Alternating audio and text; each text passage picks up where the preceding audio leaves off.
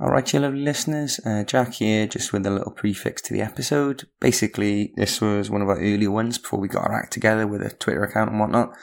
So just to say, if you like the episode or the pod in general, just give us a follow at Tales for Wales. That's the number 4, not the word. You can praise our niche little pod, give us suggestions and whatnot, or you can just jump on there and give us a complex through targeted personal abuse. It's up to you, really. Either way, enjoy the epi, you nerds.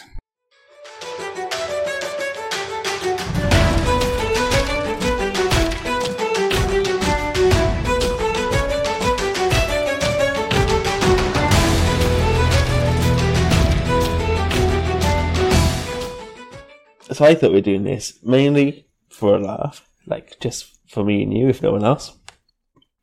True. Because we're nerds, we like history, we like drinking, so it's a good way of doing a bit of, like, we're copying drunk history, but Welsh. And because we specifically love Wales, especially stories where Wales looks cool and brave and sexy, and not portrayed as like sheep shagging, Valley Commando, Uncle Bryn loving, nation of what occurred in, all that kind of bollocks. So it's more interesting to think back when we were... As sexy as that is, that was sexy back in like the noughties. This is the new sexy. This is the new sexy, baby. We're bringing sexy back. But by back, I mean really far back. Way back. way back, baby. And so, yeah, each week our plan would be to run through a famous battle in Welsh history, or a famous Welsh man or woman, and break it down into different kind of categories and segments and all things interesting. So I thought we'd be looking at people like Llywelyn ein Llyw Llywelyn Mawr, Queen Boadicea, but also famous history battles in history, I should say. I like that you included the and women as well. You know, we're talking about medieval and medieval and before medieval, but we're not medievally principled. It's, Very true. Very true. But today's one we're going to do, first ever, is the biggie. Battle of Bryn Glas, which is the Battle of Bryn Glas, which is one of Owen Glyndwr's big battles. And I've done a little also background. known as the... Oh, sorry, mate. Already fucked it up on the... we're talking there. Also known as the Battle of Pilleth, or Pilleth, as the English call it. Oh, those bastards. Of course they'd call it There that. we go. Bastardising it already. Bastardising it already. I hate it. They say, Bryn Glas means green or blue. It doesn't mean green or blue. It's blue. Glass is blue. But they always say glass could be green. Like, they said it on QI once. And, God, I've never forgiven him. I read, actually, it's because it's derived from a Latin word that used to mean the colour of the sky or the grass.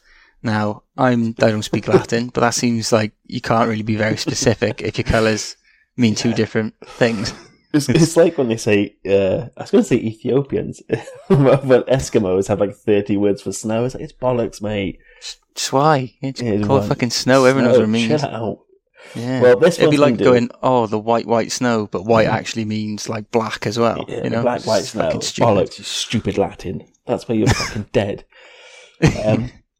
So we're going to start with the Battle of Bryn Glas, and I put in a little bit of a background, and what we're going to do is, one week, one of us will read out a background intro, what happens, and another week the other person will, and then once we've gone through the detail, we'll flesh out some of the gorier parts, the interesting parts, the meat of it, discuss certain people, have our own view on it, and just kind of, an educational, but fun as well. So we're learning, but we're having fun.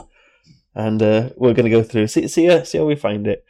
It's never been done before. It's Fun, never been done before. Education. It's, we're breaking ground. I love it. Lord Reith for the BBC, it was educational, entertaining, and something else. We had 3 things, and we're 2 of those, so... Yeah, so that's not bad. 2 out of 3. Yeah, 2 out of 2.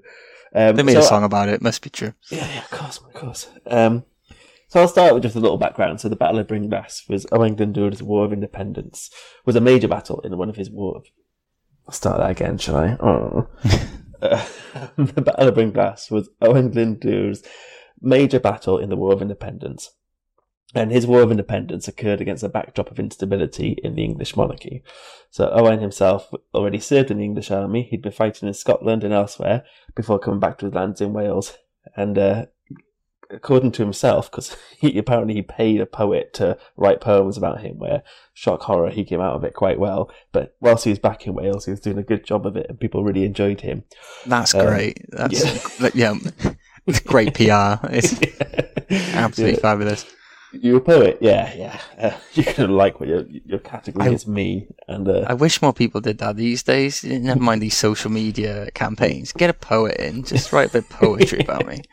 I was going to read out one of the poems, but it's dog shit. And it's in quite old Welsh, so it's really hard to understand. Bit dated. Yeah. There was no we wouldn't get the pop culture references at the time. Yeah. Well, they do reference his wife's garden, which I wasn't sure was a euphemism, but apparently she got a beautiful garden, lovely bush. Oh, and Glyndŵr, the original OG. He's definitely referencing his missus's garden. Yeah, she got a farm bush, and then apparently he was well liked in the area. And then the King of England, King Richard II, had become alienated from many of the big boppers in England, and had been overthrown by Henry Bolingbroke. Bolingbroke, what a name. Who was the Duke of Lancaster, who became Henry IV of England. In Wales and the Welsh Marshes, there were still many supporters of the deposed Richard, who died in captivity, which is such a funny word to say. He was dead in died in captivity in 1400s. In that year, Reginald Grey, 3rd Baron Grey of Dyrythin, a supporter of the new king, had unlawfully taken Glyndŵr's land and falsely caused charges of treason to be brought against him. Can we call him Reg from now on, please? Yeah, Reggie baby. Reg, do you remember, did you ever used to watch The Bill? And it's Reggie baby? There was no, I can't say I did. I missed it now. Yeah, that's one for the diehards. Yeah, he tried to take Owen Glyndŵr's land, and he falsely accused him of treason. And that's why I call quite the counter now, because Glyndŵr then said, "Oh, for fuck you, actually, I'm the true Prince of Wales. So from having his land stolen, go back to you. I had this now, and I want all of it, you fucking prick." That's a hell of a retort, isn't it? You know? Yeah, it's a good counter. I think this is mine. No, it's not. Yeah, well, actually, you're treasonous. Yeah, well, I'm a fucking prince, so fuck you. So from there, that's where his rebellion started. And in the early 1400s, he started getting quite a bit of success, and so King Henry led a punitive expedition into North Wales, and that appeared to have quashed the rebellion. However, crafty old Glyndŵr remained at large, and his due to anti-Welsh legislation by Parliament, that ensured that a few Welshmen had reason to support English rule. Could be a lot to say, you know what I mean? I have a little tidbit of information about these anti-Welsh legislations. Oh, yeah. So it's your usual stuff, just treating us second-class citizens, blah, blah, blah. There was one that really struck a chord with me, and I think will strike a chord with you as well. Yeah. They limited how much beer and mead Welsh people could brew. Now that's something that would make me bear arms, quite honestly. I mean, I completely get it, because we're doing this now, boozing, and we've said this many times, it's not the reason we're friends, but it's the reason we've continued to be friends. Yeah, it's not everything, but it's also, I will fucking die on this cross. Yeah. That's classic England, just being a bore to us. Let us have a laugh. I know, if you're going to subjugate us, at least let's do it pissed. Wouldn't you want us to be pissed, because then we're a bit more docile? Well, I suppose you get aggy, maybe that's and all that. That was the fault all along there. If they'd have just let us have our mead and our beer, we'd have been fine. OG wouldn't have been able to do anything. Well, they did that in some wars, didn't they? They used to water down the beer before battle and stuff, so men can get too pissed. Which it's like drinking a Coors Light, but old school. Oh, we'd be so fucked in medieval times for bar. Well, we wouldn't turn up at first, but then we were like some sort of, I don't know, commander or second in command. We'd be turning up on the day, eyes like piss holes in snow, and like a pissed up seaside donkey. They'd be like, "You had too many last night, didn't you? Barely old our halberd, spewing in one of those little visors they wear, taking off our helmets. Yeah. The most of my fights have always been when I've been smashed, so I completely get it now, actually, because if I sober, not a big fan of the old fighting. Drunk, love it. So that's probably a good reason why the English stopped us. Anyway, yeah, that's a good point, actually. On April the 1st, 1401, which coincidentally was Good Friday, I don't know if it coincided or he was mega religious, But two brothers from Anglesey, Rhys ap Tudur and Gwilym ap Tudur, seized Conway Castle. They describe it as they seized it by trickery. I saw that, yeah. It was a good Friday for them, wasn't it? Very good Friday. Very good. But at the same time, Glyndŵr himself won a victory over an English army and Flemish settlers in Pembrokeshire at Mynydd Hyddgen in mid Wales. These two events reinvigorated the rebellion, and Henry led another punitive expedition into mid Wales but achieved nothing, and his army suffered severely from bad weather. Shock horror. So I love that it must have been so bad that it quashed the expedition. Like they say, it's bad weather. It sounds a bit shit, doesn't it, when you're reading it out? But it must have been so bad that they went, we're just quashed by bad weather. Cheers, Wales. We've been quashed. When you read, like, doing research, all this stuff, the word quash comes up a hell of a lot, and I love it. It's a word. They love it. Yeah, it sounds they absolutely love the word quashed. Yeah. So anyway, in early 1402, it's been 2 years since this rebellion kind of got back on track. Glyndŵr's men ambushed and captured Grey of Ruthin, who had indirectly caused the rebellion, which is a funny word to use. I've accidentally caused a rebellion. Like, again, what my like? Oh, gee, bugger. And they held him for ransom. Then in June, Glyndŵr himself was near Knighton, about 12 miles from Leominster, which was an English garrison, like an important one, and a market town. King Henry had appointed Henry Percy, which is a hilarious name, widely known as Hotspur, at his principal lieutenant. That. That's a pretty sick nickname for someone in the Middle Ages. Hotspur. Yeah, well, there's Tottenham Hotspur now, who football team in London. Jack's not a big fan of football. Straight over my head, yeah. But they're renowned for like fucking things up and being a bit of a like they don't achieve what they could. So it's the spirit of Hotspur lives on. Yeah, maybe that's what they called it, because they're fucking pathetic. Anyway, so old Percy boy, aka Hotspur, he was a principal lieutenant in North Wales, and his uncle was the Earl of Worcestershire, and he held a similar appointment in the south. So these two fellas here were quite big. They were kind of like the wardens of the north and wardens of the south. And they made the crisp flavour, yeah? Yeah, that's the place. Just so cool, yeah. Okay, just wanted to clear that up. Yeah. However, the force which confronted Glyndŵr near Knighton was a county levy of Herefordshire under Sir Edmund Mortimer. And Sir Mortimer was the uncle of the young Edmund de Mortimer, 5th Earl of the Marsh, and either of them had a better hereditary claim to be King of England than Henry. Has there ever been a more English name than that? Edmund Mortimer. Yeah, they've had a little French D, the D. Oh yeah, de Mortimer. De Mortimer. I used to say. So childless Richard II had declared Sir Edmund's brother and the young Edmund's father, Roger Mortimer, 4th Earl of Marsh, to be heir apparent to the crown. But apparently Roger died or someone else before that. But either way, as much as he had a stronger claim to the throne than Henry, he didn't seem to mind too much that he wasn't king, and he'd so far loyally supported the new king. But even if he wasn't loyal, he was a giant land baron, and a load of his land in Wales was on the border. So it was always going to be attacked by Glyndŵr's rebellion. That's right, a lot of his sort of settlements and towns and stuff got raided like fuck, didn't they? Because they're just easy pickings for Mr. So I think himself. He wasn't too bothered about trying to get to become king, because he's getting fucking shafted at home. So yeah, it says something like if he wasn't loyal, even if he didn't really care too much about him, he had too much going on to focus.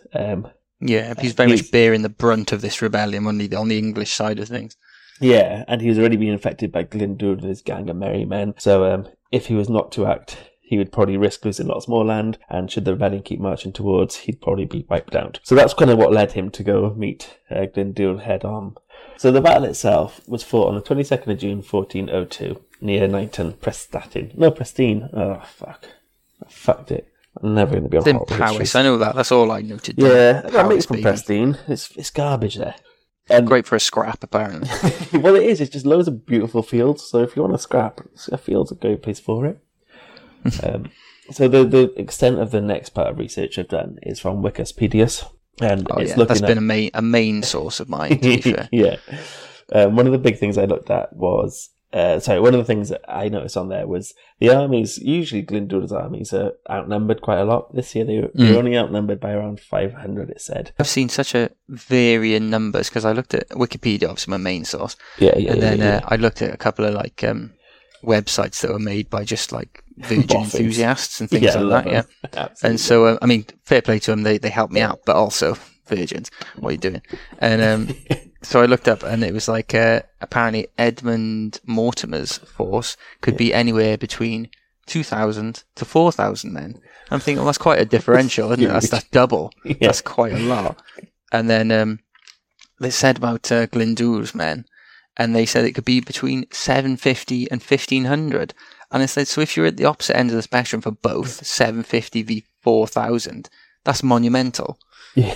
So so let's get a bit. I know it's hard to get the sources and things for these, but too vague, isn't it? Just don't. That's too vague. But I can't imagine 2,000 people.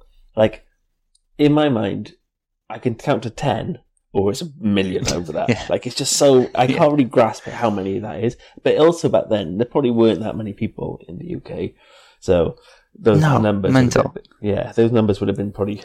2,000 might not seem loads, but for a battle, relatively. The only solid bit of sort of evidence, if you like, that I got was from something called the Wigmore Chronicles, which sounds like some really shit fan fiction or something.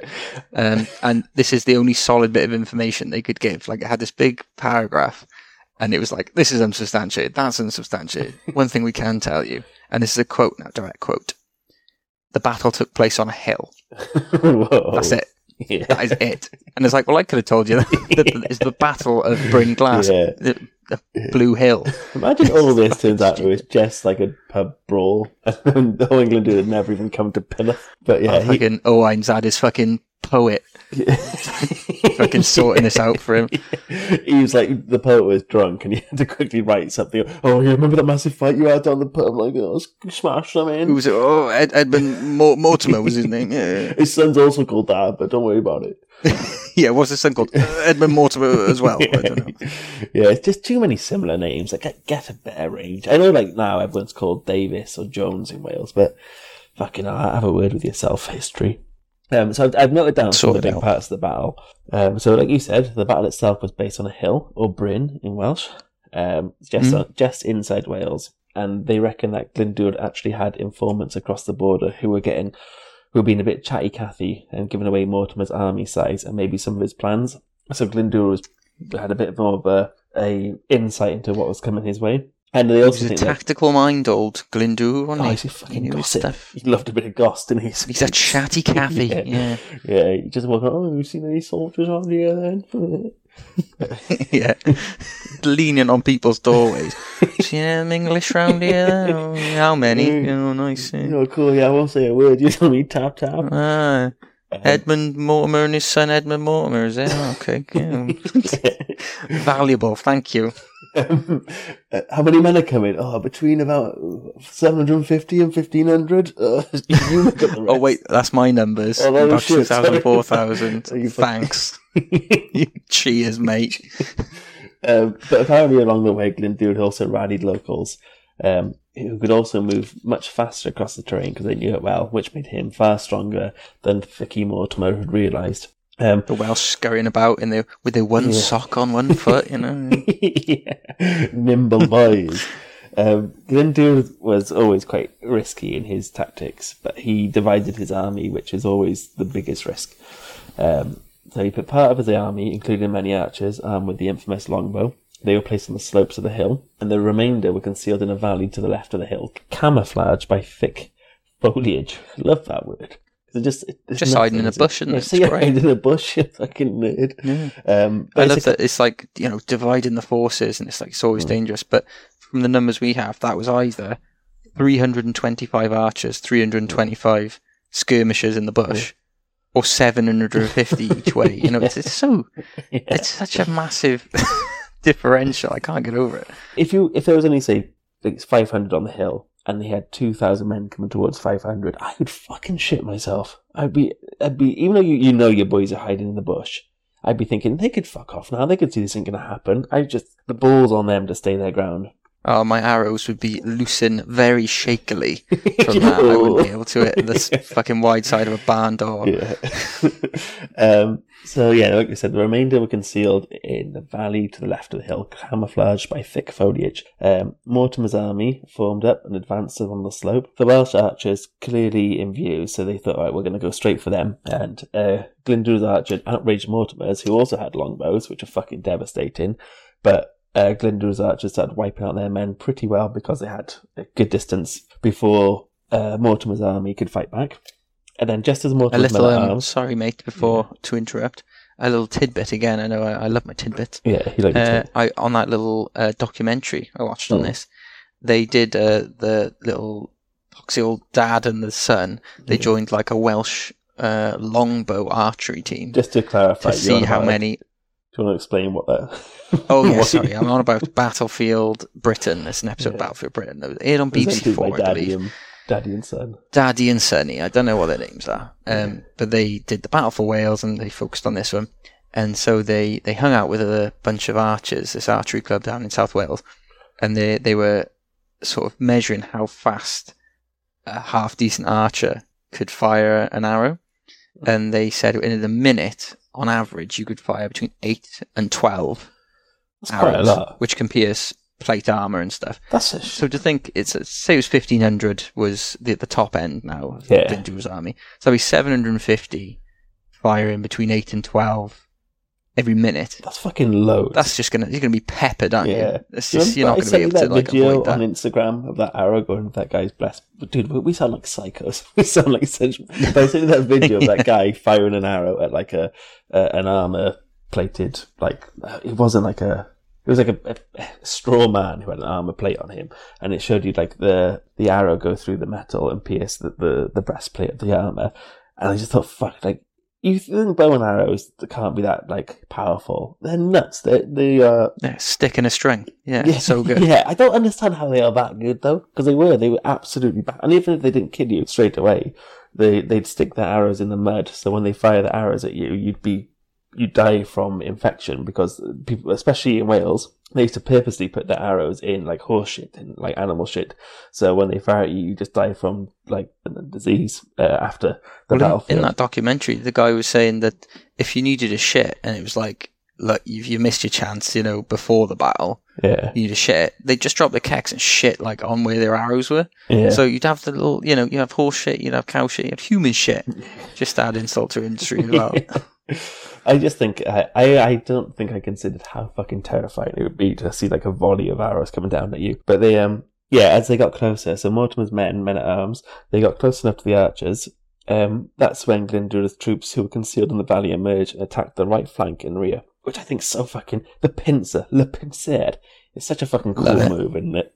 It's textbook, isn't it? Textbook. Yeah, it's textbook. But I'd always be expecting it. I wouldn't be at war. But if I went to war, I'd always I thought this. I was thinking, oh, nice one, Glyndwr. Yeah, hide your auxiliary troops on the side. Yeah, I know that one, mate. But that's because I live in the 21st century and I've seen like every medieval battle film that there is. I'd be, and I've been playing Total War. Like this is bog standard stuff. But back then, he was, he was an innovator. They go, separate your forces, hide them in bushes. What are you doing? But that's the other thing as well. Like I always picture now like Wales with fields, but this is fields that have been farmed, so it's open fields. The amount of like trees and everything else that would be around here at the time, most of this country would have been covered in like foliage, as they call it. But the line of sight would have been massively different to what we see now. But so as they got closer, they got swarmed from the right. And as this was happening, some of the archers in Mortimer's army did the old switcheroo and defected and fired a barrage of arrows into the back of their former colleagues, which is fucking brutal. I love that. Yeah. And again, they said it's difficult to it's difficult to sort of think what it is, because like on that documentary I was watching, it's still not known to this day. Were these guys like planted, double agents sort of thing, or were they just thinking, oh, I'm like an 8th Welsh, maybe I can convince Glyndwr I was on his side the whole time. I'll just try. We're obviously in a bit of a jam here. If I stab my brethren in the back, will you let me live, please? We'll come on to this in a bit, but Glyndwr is pretty happy to forgive and forget. He's got a lot of that in him.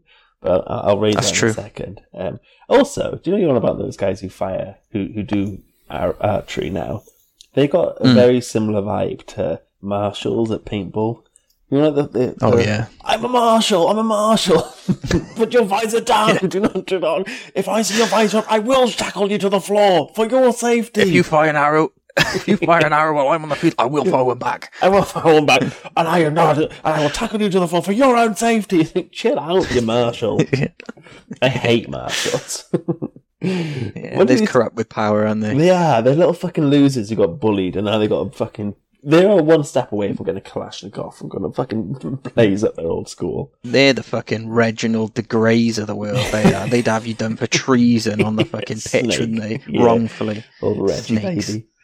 Yeah, like you said, they weren't sure if they switched sides due to realising England was going to win. So switched allegiance, or it was a planned defection, or they were like, hey, you know what? I'm a Welsh boy through and through now. But anyway, they said how many of the English put on a couple of accents? Like I didn't love it on the air, didn't I? I don't love it here. I don't love the Welsh, don't I? Well, do you think you ever had a Sullen chips? I fucking love the Sullen chips. Can't get it in England. Yeah. Yeah. Yeah. What's our favourite pasty? Kill him. So this then led to the rest of Mortimer's army getting flustered. I say flustered. It's a bit more than flustered. You're getting shot from the front and the back, and you're getting stabbed. And they pretty much then got like decimated.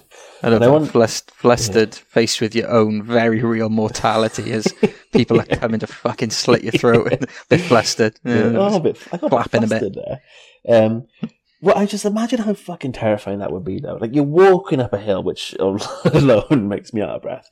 But, like, you've got all your gear on, and as you're getting up there, you're getting pelted with, like you said, 8 to 12 hours a minute from 300 to a whole bunch of fellas firing down at you. And then you're exhausted. You just had, like, metal piercing arrows batter the men in front of you, and then just you're about to go in for the attack, you notice behind you, you hear, oh god, you bastard, and they're getting battered behind you. You're my mate and you're shooting me. Because I bet you don't know some of the fellas who shot him in the back. Look to your left and there's your so-called mate cocking their arrows, and you go, oh mate, come on. Please no. Don't do this to me. Yeah. So then, after the battle, it was claimed by some gobshites that whilst Mortimer's men lay strewn across the battlefield, many of the English corpses were mutilated by Welsh women who had travelled with their fellas. There's two things there. I love the loyalty. Like, your man's going to have a scrap. It's like, I'm not going to fucking leave him. I'll come down with you, boy. I fucking love you. Whenever you go, I go. Babe, I fucking love you. You know I do. Oh, I know you do love me. I can't have you coming. You embarrass me in front of the boys. No, I'm coming with you. I fucking love you. You know the battlefields for the boys. But then they apparently they mutilated the bodies as a form of revenge for the punitive expeditions by Henry IV in the previous years. It was very, sort of Braveheart, you know, and he's like, for 100 years of theft, rape, and murder. It was a bit like that. But they said they apparently lopped the old, the English's todgers off and popped them in their gobs. Oh. And then it was like the ultimate... in the dead gobs? The dead gobs, yeah, not their own gobs, no. Their own gobs. Who are you pranking here? Going, wait, look at me, I'm fucking psycho, you English lot. Look at me. Goblin I don't mind putting a fucking lopped off cock in my mouth. Don't mess with me. That's kind of better. You know what? More respect if they did that. But to clarify, they chop off the dead English's cocks, put them in the dead person's mouth. And then there was no, official burial or whatever. Yeah. There was also apparently a theory that it was a bit of propaganda on the English's behalf to make the Welsh look more like sort of savage and whatever. I don't know which. I think I prefer that the women were like, the men will kill you, but the women will fucking like desecrate your corpse. That's scary, man. Well, you're not even safe when you're dead. But apparently they did it because, like you said, they've been these punitive rules placed upon them. But so, like you said, you don't really know which one's true. Philip Warner, who's a real clever clog about history, he suggested it was a story perpetuated by English Parliament to portray the Welsh as savages. Yeah. He said, like, the English dead lay unburied, and the stench caused the area to be avoided for months because, like you said, so they're not sure if they were absolutely decapitated or mutilated, but they were definitely not buried.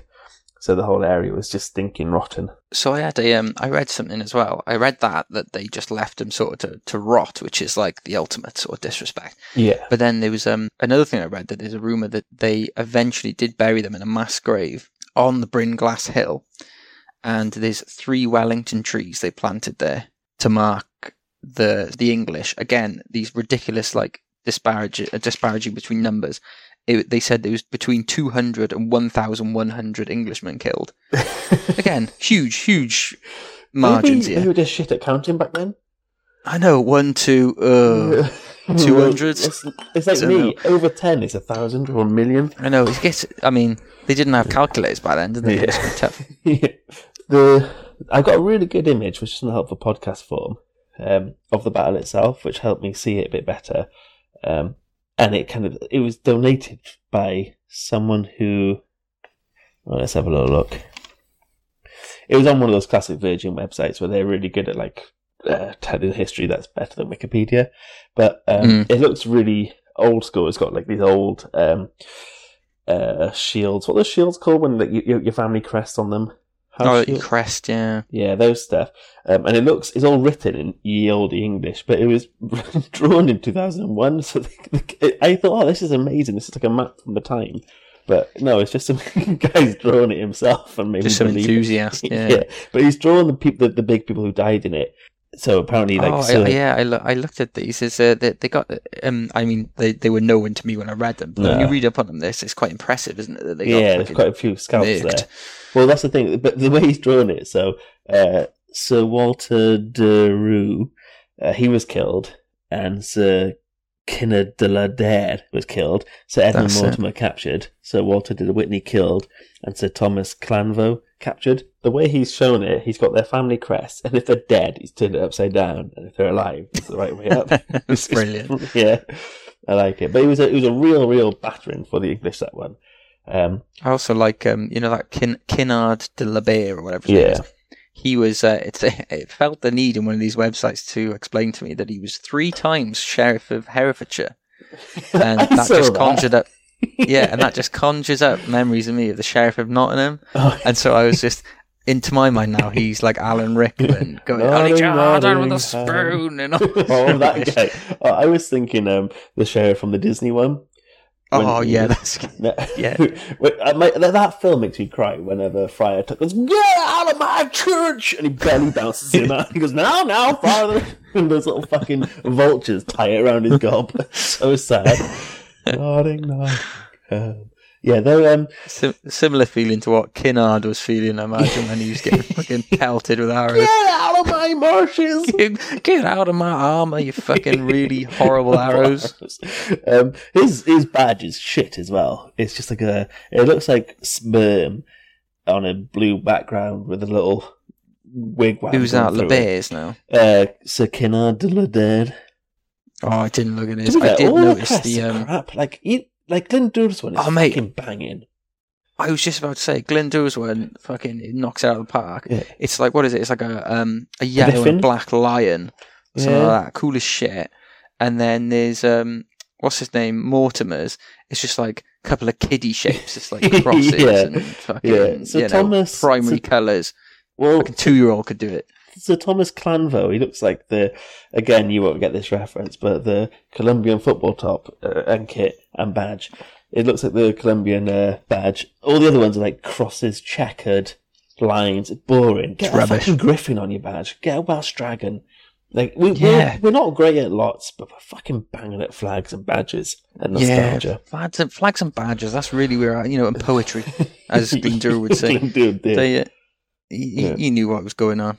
Can I go through? So that was the battle itself. But can we go through some of the key talking points if you haven't covered them? Let's do it.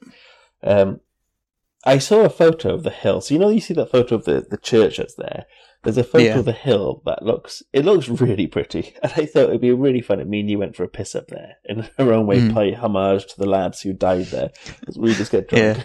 Just think about how. A few hundred years ago, well, not a few, quite a few hundred years ago, it was covered in fucking blood and stinking with the English dead. That was great. And the next one I was going to say, so Rhys Gethin, I think he's one of the leaders of Glyndwr's army. And in one of the articles I read, the person writing it, I really should name check these people, but I'm incredibly lazy. He describes, so Rhys Gethin was leading, I think he was leading the archers who weren't hiding away. So he was on top of the hill.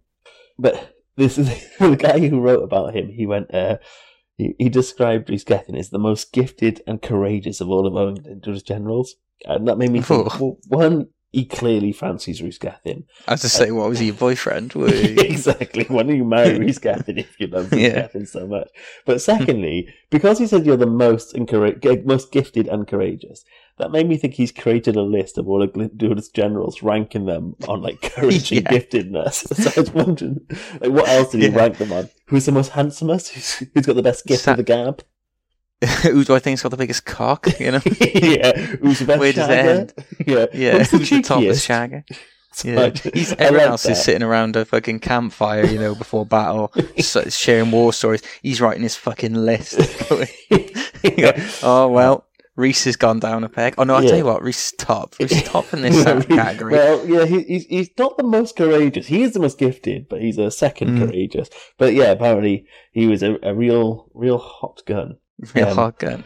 No hot spit, but a hot gun nonetheless. I should point out as well, we did mention we're going to do a Dick of the Day segment where we discuss who was our villain of the piece or who we think's fucked up and the most. And the man of the match as well. And the man of the match. So I'm going to give man of the match to me, to quickly interject here, to Rhys Gethin, because I'm a sucker for a handsome lead. And Rhys Gethin sounds like he played the part there. I thought you said that. I'm going to give man of the match to me. I was like, what, for reiterating the story like so many years later? Like, I'm dying for a piss now, and I've kept keeping it alive, all right? Yeah. Also, you didn't notice, but because my camera's off, I sneaked to go get a beer whilst you were chatting. So, that is sly. Yeah. I'm just sat here like a mug, like under watch, big brother. Can't do anything. Well, for people listening, you've got rum in a sippy cup, which is the most bizarre thing I've ever seen. Well, I don't want to spell it. You know, that would be a real travesty. You said you have it in a sippy cup so you don't spill it in bed, which is the most tragic thing I've ever heard. Listen, part of growing up is being self-reflective enough to know your flaws, okay? I know that I'm clumsy, and if I don't have a sippy cup, if I have it in the rum glasses, like we were drinking out of the other day, that's going to go everywhere. They're so wide on the top. Yeah, that's the problem. They're too wide. Yeah, they're stomping. It's the glasses. Amy is just going to... I love the fact that you'd be in bed next to Amy, just... These are not it's also quieter. Yeah, well, yeah, fair point. Good. We've gone off on a riff yet. You know, let's get back to Owain and his merry men. So. I was going to say my man of the match was going to be. I was going to say either the Archers, but it's dubious that one because if they were double agents, fucking brilliant. They're like a bunch of little 007s in my opinion. Great, fantastic. If you're just a bunch of like fucking opportunist cowards, I mean, still thanks. Cheaters, but I don't know if man of the match is deserved you. So I was going to say an honourable mention to old Rhys and Gwilym ap Tudur. Yeah, because I like to think that really. I know old OG. Sorry, remind us who is a Rhys and Gwilym ap Tudur. You know the ones you mentioned earlier that they got that castle by quote trickery. Yes. I know OG. Won a big battle as well to like bolster the troops and pick up morale. But I just loved the idea that it's like filtered down through all the villages and towns and stuff that they went, oh, Rhys and Gwilym ap Tudur, they got this castle. And they went, how'd they do it? Trickery. Trickery, my boy. Any more info? No. Actually, that's what I loved. I'm sure I will look that up at one point, but I thought I'm going to save that for like a different episode because I didn't click on the link to how their trickery managed it. I like the ambiguity of just trickery. Actually, I don't think Rhys Gethin did lead the Archers. This is why we couldn't really call ourselves a history podcast. It's more of a guessing podcast. But just going on Wikipedia and sort of interpreting what we can. But that's they're the two brothers. Were they brothers? No, they weren't. I thought they were Rhys and Gwilym, and they're both ap Tudur. Yeah. Well, this was Rhys Gethin, so maybe. No, fuck that. Sorry, Rhys Gethin is in charge of the armours. Rhys ap Tudur is the brother. So that's fair. Were they like cousins or something? I mean, I might have just made that up. No, you're right. So Receptided and Gwynaptided are brothers. No, I mean, were they cousins of Glendower or something? I'm not sure. I might have made that up. I don't know. Maybe I just like them to be cousins. I like the idea that they're like the fun cousins that used to come around. Well, there's two guys. I haven't seen Harry Potter, but I know there's two fucking cousins in that. Well, you're not wrong. Is that right? There's two like ginger cunts. There's brothers. They're twins, so technically brothers. But I mean, they've probably got cousins. I thought they were Harry Potter's cousins. So there's so many people in it. There's familial collections. So you're giving it to them. That's a good one. That's a good shout. Yeah, so I got the traitor archers or the guys that weren't out of the battle. Good going for the first episode. But yeah, that's shit. Actually, I tested myself with confusing the names, but I reckon the archers. Either way, you're either like clever or you're fucking opportunistic. And either way, I mean, if you're going on, who got us the win, man of the match, then either way, no matter their reasoning, the archers sort of got it for us, didn't they? Yeah. All right, Dick of the day. Mine's. Do you want to go first on this one? Go on then. Yeah. So I this is more after the fact, right? But so Mortimer. Okay. I was going to go Mortimer because he, for those who don't know, Mortimer becomes an absolute turncoat. So he gets captured, and the Welsh secured him in. I think it was Carnarvon Castle. Again, could be completely wrong there. I watched the documentary. I can't remember which one it was. Anyway, the castle in sort of Owen Glendower's backyard, nice and safe. Yeah. And he was like, "Oh well, we'll do him for ransom, and we'll get." They captured him in this battle, and they took him to that castle. Yeah, they took him to that castle and said, "Look, we're gonna have him for ransom, fund the effort and everything like that, the rebellion." Yeah. And then the English went, "Nah, don't want to pay for you," and also Henry IV. This suited him quite well because old Mortimer had a stronger claim to the throne than actually he did. So this was actually quite convenient for him, and he went, "Well, I'll just leave you to the Welsh, probably to die in captivity, the classic. Yeah. And then you're not a threat to my throne or whatever." Turns out Mortimer wasn't too fussed on this, didn't love it, didn't love this reply. Yeah. So he said, "I'll tell you what, how about I shag your daughter, Owain, and then I'll marry her too, decent man, and we'll become best buds, bosom buddies, and then you can support my sort of claim to England. I'll sort you out, you sort me out." And I'm pretty sure that's verbatim as well. But yeah, I thought you say verbatim. Verbatim. How do you say it? Verbatim. Verbatim, is it? Oh, sorry. Sorry. Sorry. Sorry, I thought it was a history podcast, not an English lesson, mate. Verbatim. Well, I was going to say, so if anyone ever says like their relationship is unreconcilable, I'll simply point to Mortimer because he had a literal war with someone, got captured, but was so fucking charming. Like I imagine he's like the medieval Hugh Grant. He's like fumbling around, going, "Oh, sorry, excuse me." I could love that, thing is, I'd sort of been fucked by my own country. Embarrassing. I was wondering if I kind of marry your daughter. I don't know quite how to say this, but I'm in love with your daughter, Glendower. I'm just a beaten Englishman standing in front of a Welshman asking for his daughter's hand in marriage. Well, Glendower had about 10 daughters. Well, I think he had 6 or something. But man's a shagger. He's a shagger, and he had daughters coming out the wazoo. He was absolute wazoo mad. He was like 1 of 10, 10th of my estate. Have it, mate. Yeah, show us your dowry. But yeah, so like you said. When he was captured, Henry, King of England, was so poor as well. He was really out of pocket. He didn't want to fund it for those reasons because, like you said, he had a stronger claim to the throne, and old Henry was short on coffers. So I think it's a good dick of the day for being a little turncoat. But I actually, I can't help but think, why would I feel like Owen Glendower should have been a bit smarter, maybe, and because I would be thinking, well, if you're such a turncoat for your own country, what are you going to do to me? I'm playing both sides, and you're shagging my daughter. That's already too much. Well, I think this comes up again. We'll probably do it on another episode where he does that with everyone he captures. He goes, "Oh, you're captured. Marry the daughter." Because like, there's a few people he attacks or gets captures. He then just gives them one of his daughters. He goes, maybe his daughters were dicks, and that's why it's like a punishment. It's like, oh no, I'm thinking what it is. I think maybe Owain was fucking dish and a half, and his daughters were stunners. And then these guys are like, "I will die for my country. There's nothing you can do, Owain." And he goes, "Damn! Have a look at this. Come in, Wouldn't Catherine." you? And he goes, "You like this? You like the look of it? What would you probably want to shag it, don't you?" You go, well, yes. Yeah, exactly. Right, you're Welsh now. You're on the Welsh team.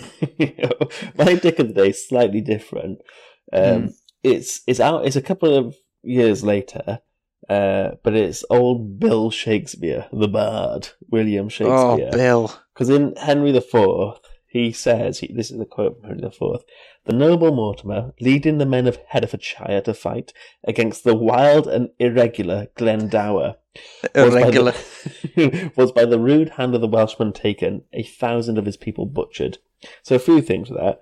Fuck calling him Glendower to begin with. I know. It's like when people call me Alan instead of Alan. It fucking enrages me. So I bet Glendower was so angry that he'd be called Glendower.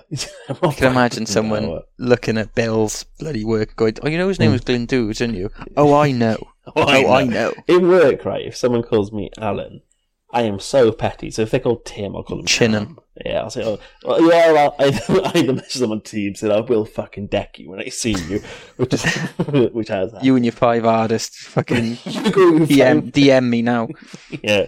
But also, by the rude hand of that Welshman, like, have a day off, Bill. He was stealing Welsh land and we're the rude boys for them going back. You came to fight him. Yeah, exactly. He squared up to him. Bastard. So, I just He's think that's a bit rich. Bill's the fucking, your little, that guy's Weasley mate in the pub, isn't it? You know? Yeah. The guy starts it, you have a scrap with him and win, and then he goes, "Oh, you should have seen him. He was you gave him a cheap shot and he was right." Who's the guy in Beauty and the Beast? Is it Gaston? Who's his little mate? Oh, I can't think of his name now, yeah. Gaston's the little fella. Yeah, no one's strong like Gaston sings a song like Gaston. That boy. No one has a massive cock like Gaston. Oh, I know. So yeah, he's my dick of the day. Like, fucking have a word with yourself. Like, Owain's poet saying how good his Mrs. Bush was. What's Bill doing?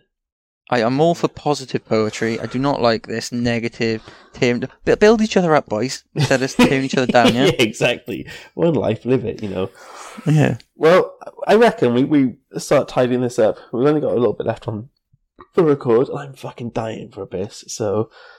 I was going to say, we were going to do a funny fact of the thing. I've only got a very short one.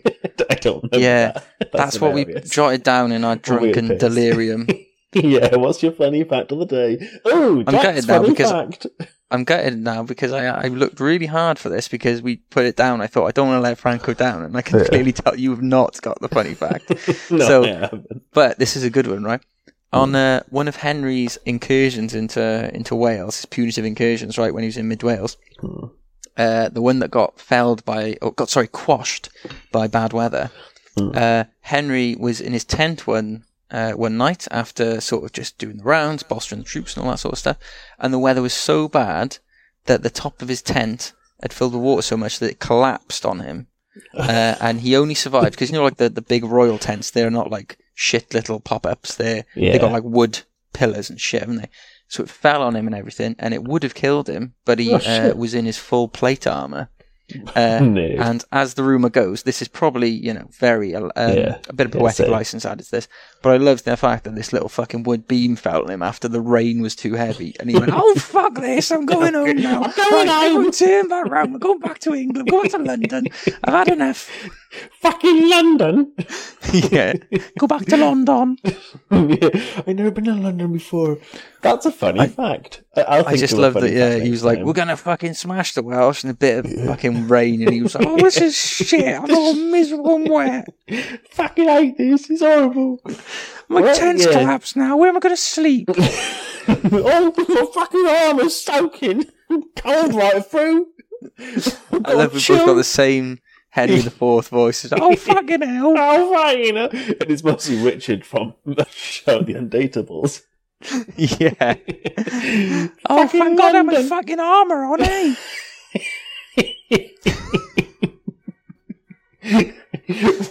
on that fun fact. We'll keep changing the format, I'm sure, but as a first trial, should we leave it there and we'll I think that sounds about about right. Isn't it? That's all I got. All right, I'm running out. I'm dying for a piss.